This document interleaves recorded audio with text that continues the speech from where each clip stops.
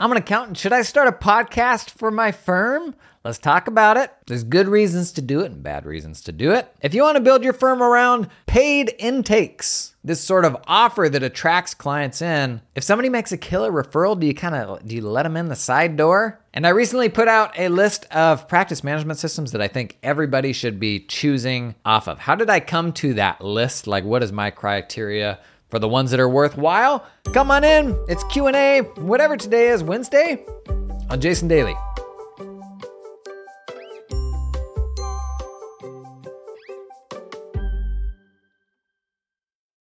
I don't think I've said this. Thank you for the questions that come in. Questions are my sort of grounding reality of like, what do people actually care about and want to talk more about, as opposed to me just sitting here in a cave and pontificating, right? The better version of this is the one that's more informed by like, what are the meaningful problems you're having right now in the discussions that we should focus on? So thank you for the questions. Mo asked in a YouTube comment, it was on the video about how to get people to promote your firm for you. He said, this is actually on my mind lately, how to reach out to people in the same niche that can help promote what I do. For example, I work with nursing homes. Perhaps I should do a podcast with an owner. What do you think? Some thoughts specifically on podcasting. Podcasts are really they're great and they're awful in many ways. They're great because the production is as simple as just about anything. Way simpler to produce than video. So unless you've already got kind of the infrastructure for managing video, I generally don't recommend doing video podcasts like I do. It's just so much easier when it's audio only. But the weird thing about podcasts is there's no real element of discovery or algorithm-based discovery in the same way that there is with your tweets and your LinkedIn posts and your YouTube video. Podcast discovery is really almost entirely word of mouth. And that's good in some ways, bad in other ways. It's definitely a challenge for me. When everybody's working in the same algorithm, you can win out immediately on the first thing that you publish on merit. If that thing that you made is better than, anything anybody else makes, if people stick around, they watch that thing to the end, they love it, they click on it, it's going to get chucked like straight to the top of the algorithm, your very first post. With podcasting, that's not really possible. So I would say if you're going to do a podcast, prepare for it to be a really slow burn. Like the only reason anybody listens to this podcast, I think, is I had an existing audience. But to be clear, even,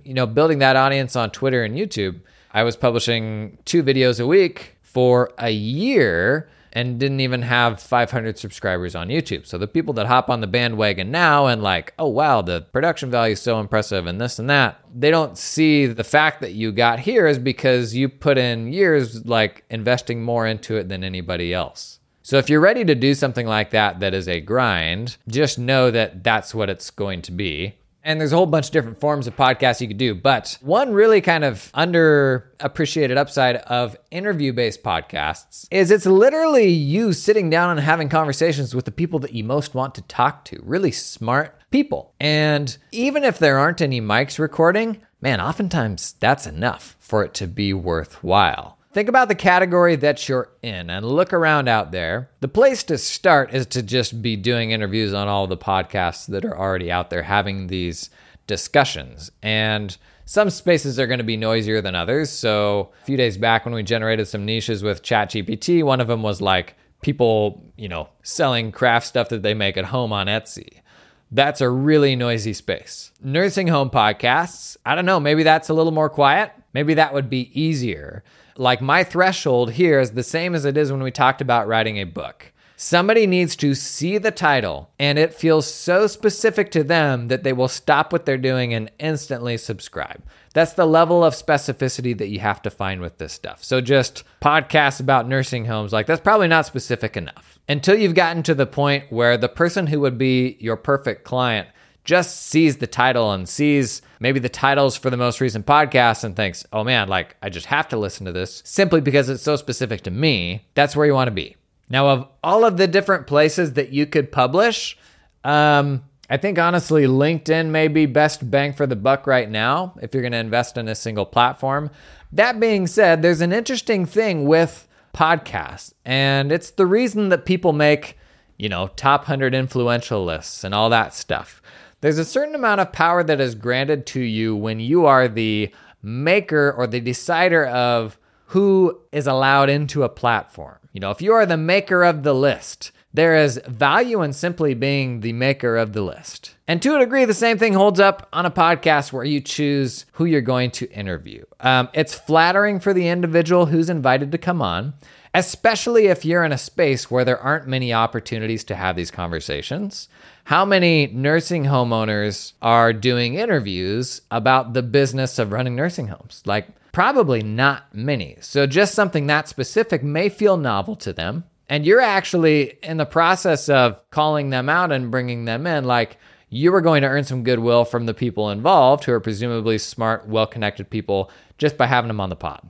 So there's actually a lot of sort of positive externalities around just the strict ROI calculation of how many new clients are going to find me if I do this podcast. So I do think you're headed down the right path thinking about interviewing folks in this space, because you're going to learn a ton just from sitting down with them. You're going to build that network just from the goodwill that comes from pulling them into a podcast. But the other thing to consider here is, are you any good at it? Which is, is kind of an oof sort of realization. The reality is, there's certain people that it doesn't come super naturally for them to talk about this stuff in a super engaging way. And that's totally fine. It's better to know that about yourself, because that may mean that you may get a better return for your time writing or kind of doing different mediums. Like me, I super enjoy comedy. I can kind of make up silly things on my feet. And that's why, YouTube was a fun outlet for me. And you can definitely develop all those things and get better at them over time, but there's probably a level of self-awareness there too that ought to inform what the right answer is.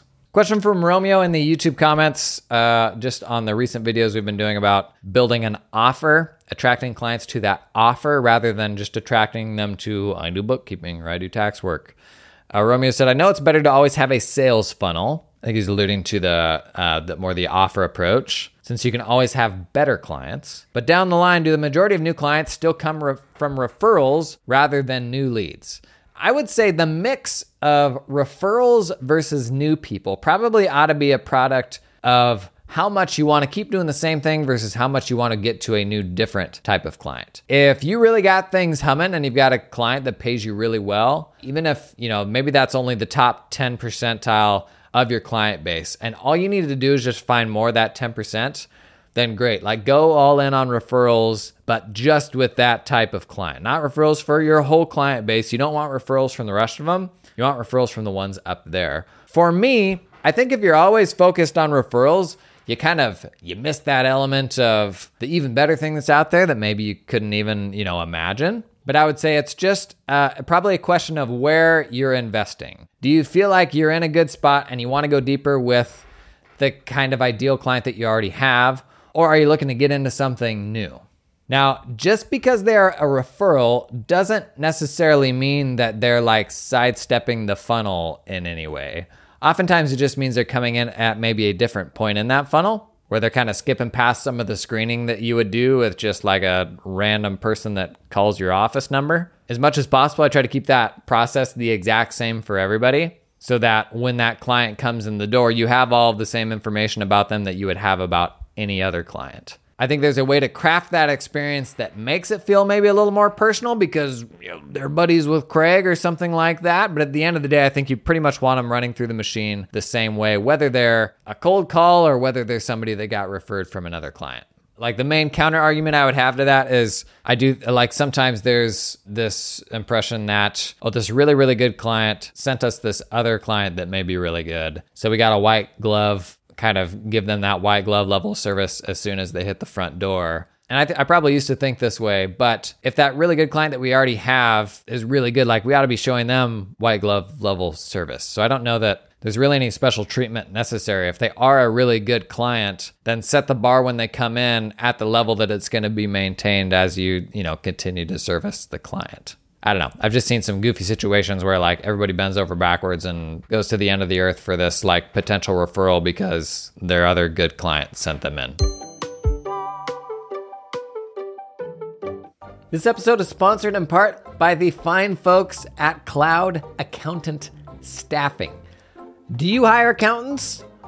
Bless your little heart. Not the best part of the job, in my opinion. Not something I ever enjoyed. Well, listen, you can build your accounting dream team with talented offshore accountants in the Philippines that work 100% full-time for your firm.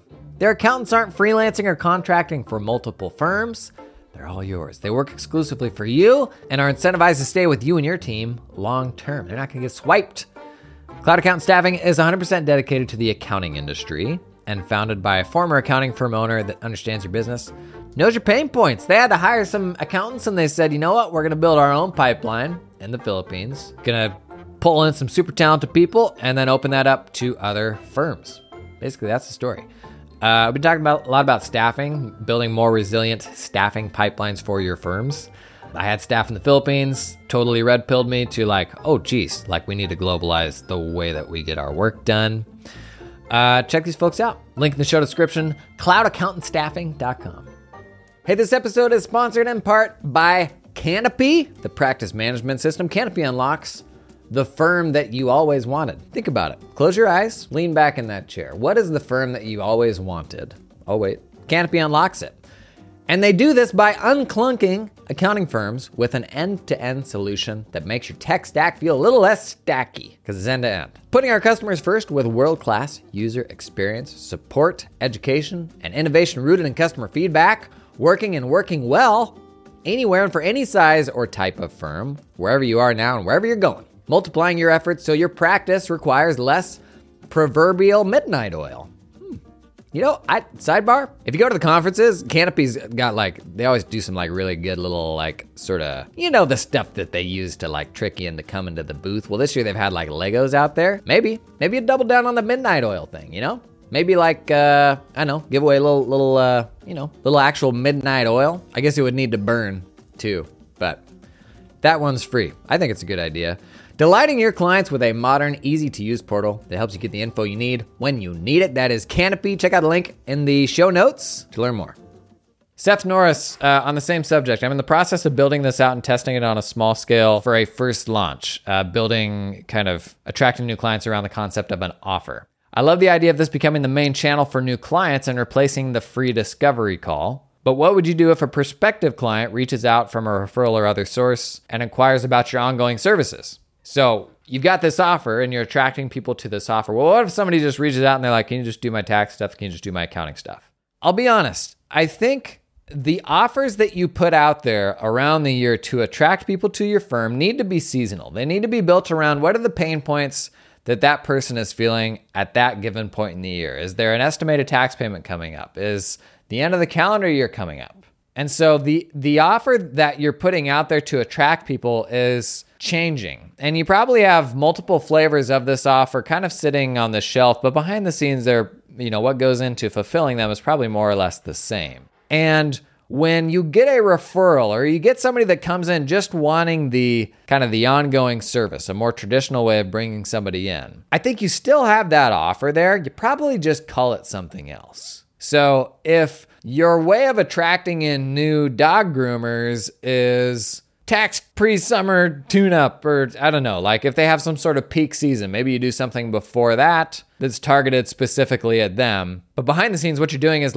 does their year-to-date accounting look correct? We're going to run this tax projection. Kind of a diagnostic of what are the state of things behind the scenes here. And if somebody at that same time comes in and they just want to be a tax client or an accounting client, I'm probably going to do more or less the same thing for them, but I may call it a different thing, and that deliverable might look a little bit different. And so that's probably some sort of paid diagnostic. And so you could call that, discovery or whatever that looks like.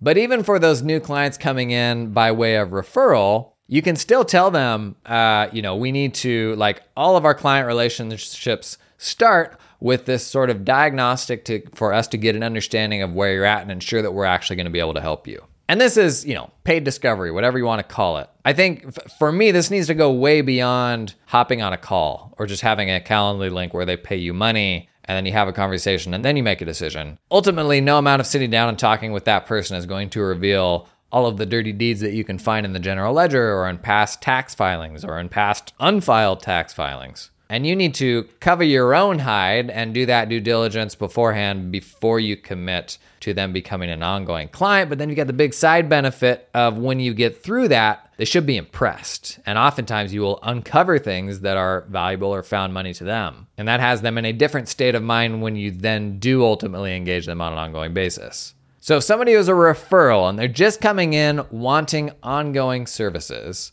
I think you probably think about those deals that you hold out and what those look like, those offers. And you probably just have a version of that offer that is this, maybe even like a friends and family framing of, whatever this mandatory upfront, diagnostic is. And you're not framing it as like gatekeeping as much as like, hey, we want to learn about you, want to learn about your business, and we need to do a bit of like due diligence to see what we're working with here. So it's probably more or less a version of the same thing.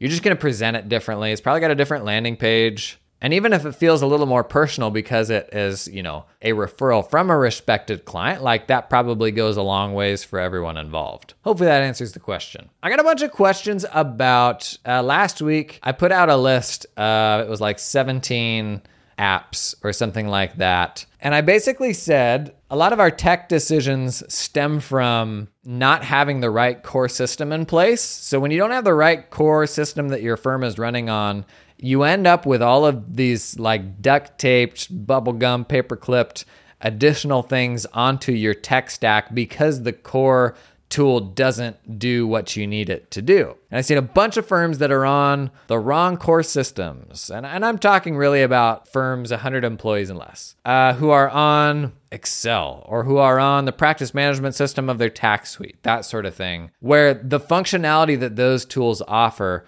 are super, super limited relative to a modern cloud practice management system. And sometimes they realize this, sometimes they haven't seen anything else, so they just don't know the difference. But I mean, the hundreds of firm owners I've talked to who have gone off of these systems to cloud practice management systems and say they will never, ever look back. There's just like certain things that today at least, and I can be convinced otherwise down the road, like there are certain hard lines that can be drawn. And it's actually very rare that I go as far as to really exclude anybody from anything. But I came to this list of, basically, unless you're using one of these 17 sort of core tools for small accounting firms, I don't really have any tech advice for you because the platform that is at the core of your firm is not really like good enough to build around. And no amount of cobbling together a bunch of additional extra stuff to make it good enough is going to get you to a really good place. Because even then, you get all those things working together. Well, if this other tool will do the same thing in a centralized place and that system can talk with all aspects of what's happening there, that's just a fundamentally better setup. Now, my business is admittedly complex because I have advertisers. I mean, you'll see, ads on this show. At the end of the day, I have to, kind of come to the decision of what makes the most sense for me. And I do give people a lot of grace. And I even say, like, this is just where I see things at today. And I'm going to have blind spots. And I'm open to being convinced otherwise. But I have to kind of come to that conclusion myself and put it out there. And then you leave it up to the advertisers to see, like, do they like that or not? I don't feel like I can, like, completely hide under a rock and be like, no, everything's good. Everybody's great. Otherwise, I become, like, the thing that I'd most despise, which is like somebody who's just kind of willing to be a shill for anybody, right? And like when I set out, like what I feel super fortunate about just in like what's enabled me to do more content creation and build this business was I had my paid account community from the beginning that was like the financial driver for being able to produce a bunch of this content. So I wasn't reliant upon partnerships like honestly almost every other person in our space is who creates any kind of content, because it's those partnerships that pay the bills. So like you can hardly blame them. But I was super fortunate that I had this independent community that people would pay to be a part of. And that was able to fund everything from day one so that you didn't have to do these official tie-ups. And like, I don't make my money by selling QBO affiliate or, affiliate with anybody else in the space or having official, partnerships with brands. The only thing I do is I sell ads, which are like very obvious, very blatant, silly ad music playing sponsorships, because everybody knows how those work. And everybody knows that, kind of the ad read is kind of this encapsulated thing, and that's the game. And I do genuinely love like the fact that I have a platform that can enable cool companies to be successful. And, I talk about companies without them giving me money. And this, this list I put out on social media of kind of these 17 tools to start with. I'm actually doing a main channel YouTube video on all those tools. When did that publish? That published last Sunday. So I love having the opportunity to highlight companies doing cool stuff. Like I was highlighting Uncat super early days when hardly anybody was using them, saying like, oh my gosh, this is such a novel way to handle uncategorized expenses. Did some stuff with Keeper, did some stuff recently with Digits because I like that they're investing in AI for us. So it is admittedly like, it's a little sticky in some ways, just in the nature of what my business is. But you got to be careful to like never set yourself up in a situation where you don't feel like you can't be honest. All of my, like the ads that we do with brands, like they all say, none of this is going to increase the likelihood that like we will say nice things about you on the channel. But that isn't generally a problem for me because like I don't highlight, I don't really go out of my way to highlight the bad things that are happening. I think honestly there's enough like negative conversation in our profession about all the wrong ways to do things, when what was always most helpful for me is like, it's really easy to put your finger on like, oh, this firm or this company or whatever should not do it this way. It's much harder to put your finger on the alternative to say, here's the right way to do it, And so what I draw energy from is meeting other rad people who are running firms. A lot of that stuff happens in the accountant community, and just being super inspired by where they're finding success, the new stuff that they're trying. And then I have the opportunity to share that, to kind of be the mouthpiece for like, hey, here's a better way to go about doing this stuff. And I think as long as you lean into that positivity, you honestly don't get tangled up in like the controversy of, making people mad. At least it hasn't been a problem for me thus far. I did say in all of those things that none of the practice management systems from tax platforms right now are worth using. So I probably did, maybe I just shut the door on a bunch of those folks, but I would absolutely love to be proved wrong. If you run one of those, if you're working on cool stuff, awesome. But to be totally honest with you, I don't think that any of those people are even watching the stuff I make or listening. I think they're honestly serving a larger firm, and I just don't think that they're that plugged into like new media and kind of the way that things are progressing. I'll tell you what though, the whole like tech decision and just the whole sales process with apps right now is hard. It's super overwhelming. I annoyed people by putting out this list of like, 17 apps to start with. And that was like, some people thought that was too exclusive, when it's like, this is still 17 apps. Do you realize the reality of running a firm and having to go down the list and say like, oh, great, thank you for paring this down to 17 or however many it was apps to start with. But I really don't want to go do sales calls with all 17 of these apps. So is there a way that you can fast track the learning here for me faster? Like that's the reality of running a firm right now. It requires so much work, so much due diligence.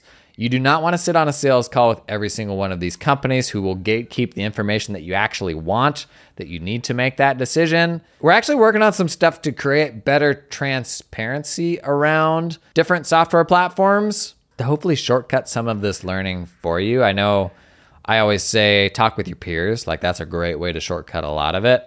Crowdsource some of that research. But I think there's a better way to promote transparency in a way that users can get behind and software companies can get behind. Gang, this episode is sponsored in part by Firm 360, 360 degrees. Let me tell you about Joy. Joy's been using Firm 360 since September in 2020 because she was looking for a project management solution that would help her gain better visibility into her projects. We all know how important that is. Specifically, she wanted something that would handle recurring projects, so that stuff just automatically populated, unlike that stinky old spreadsheet you're using, am I right? She liked the ability to automatically pull her clients' bank statements into the system.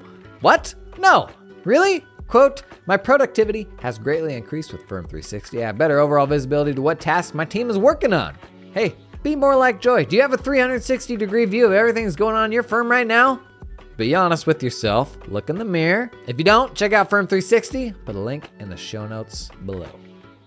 Gang, this episode is sponsored in part by Client Hub. Listen, this week on Tales from the Hub, we've been talking about the importance of a platform that automates your firm's client requests. And recently we heard about how super smart accounting firm adopted Client Hub. And their biggest productivity improvement has come from utilizing the Client Tasks feature. Client Hub has taken a novel approach to the Client Task feature.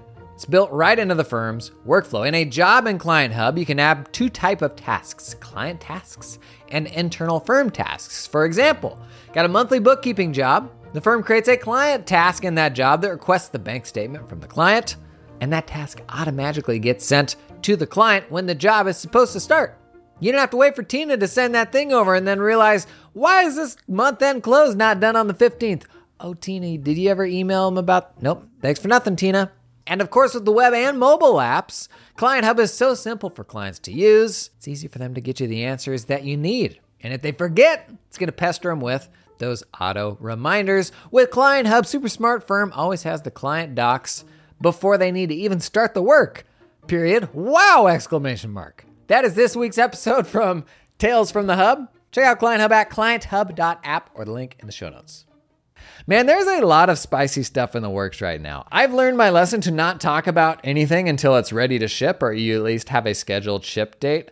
But I will say the amazing privilege of like the podcast being successful and the YouTube channel and all that, being able to sell ads through those channels, the accountant community, it has put me in this, what I feel is a super fortunate place where we can pump some of that money back into the profession in a meaningful way to kind of raise all tides, because there is so little shared infrastructure within our profession. If you think about open source software, and I've talked about this before, like there's so much investment going into like the language models that Facebook just released. And like there's so much investment that goes into open source in other domains. Where is any of that in our profession?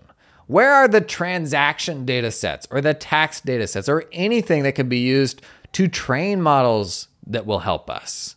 To develop these models that then the software companies can leverage to make better products. Like, where is any of this shared infrastructure? It just doesn't exist. And until it does, it's going to be really hard to like build meaningful AI-enabled applications around getting bookkeeping done more efficiently, getting tax stuff done more efficiently. And right now you have all these companies pouring their own cash into making their own version of it that will have limitations. But no aspect of that will ever be shared. So it's only ever going to be so good. So you have all these siloed companies pouring AI research money into like the exact same things, but nobody is sharing any of that.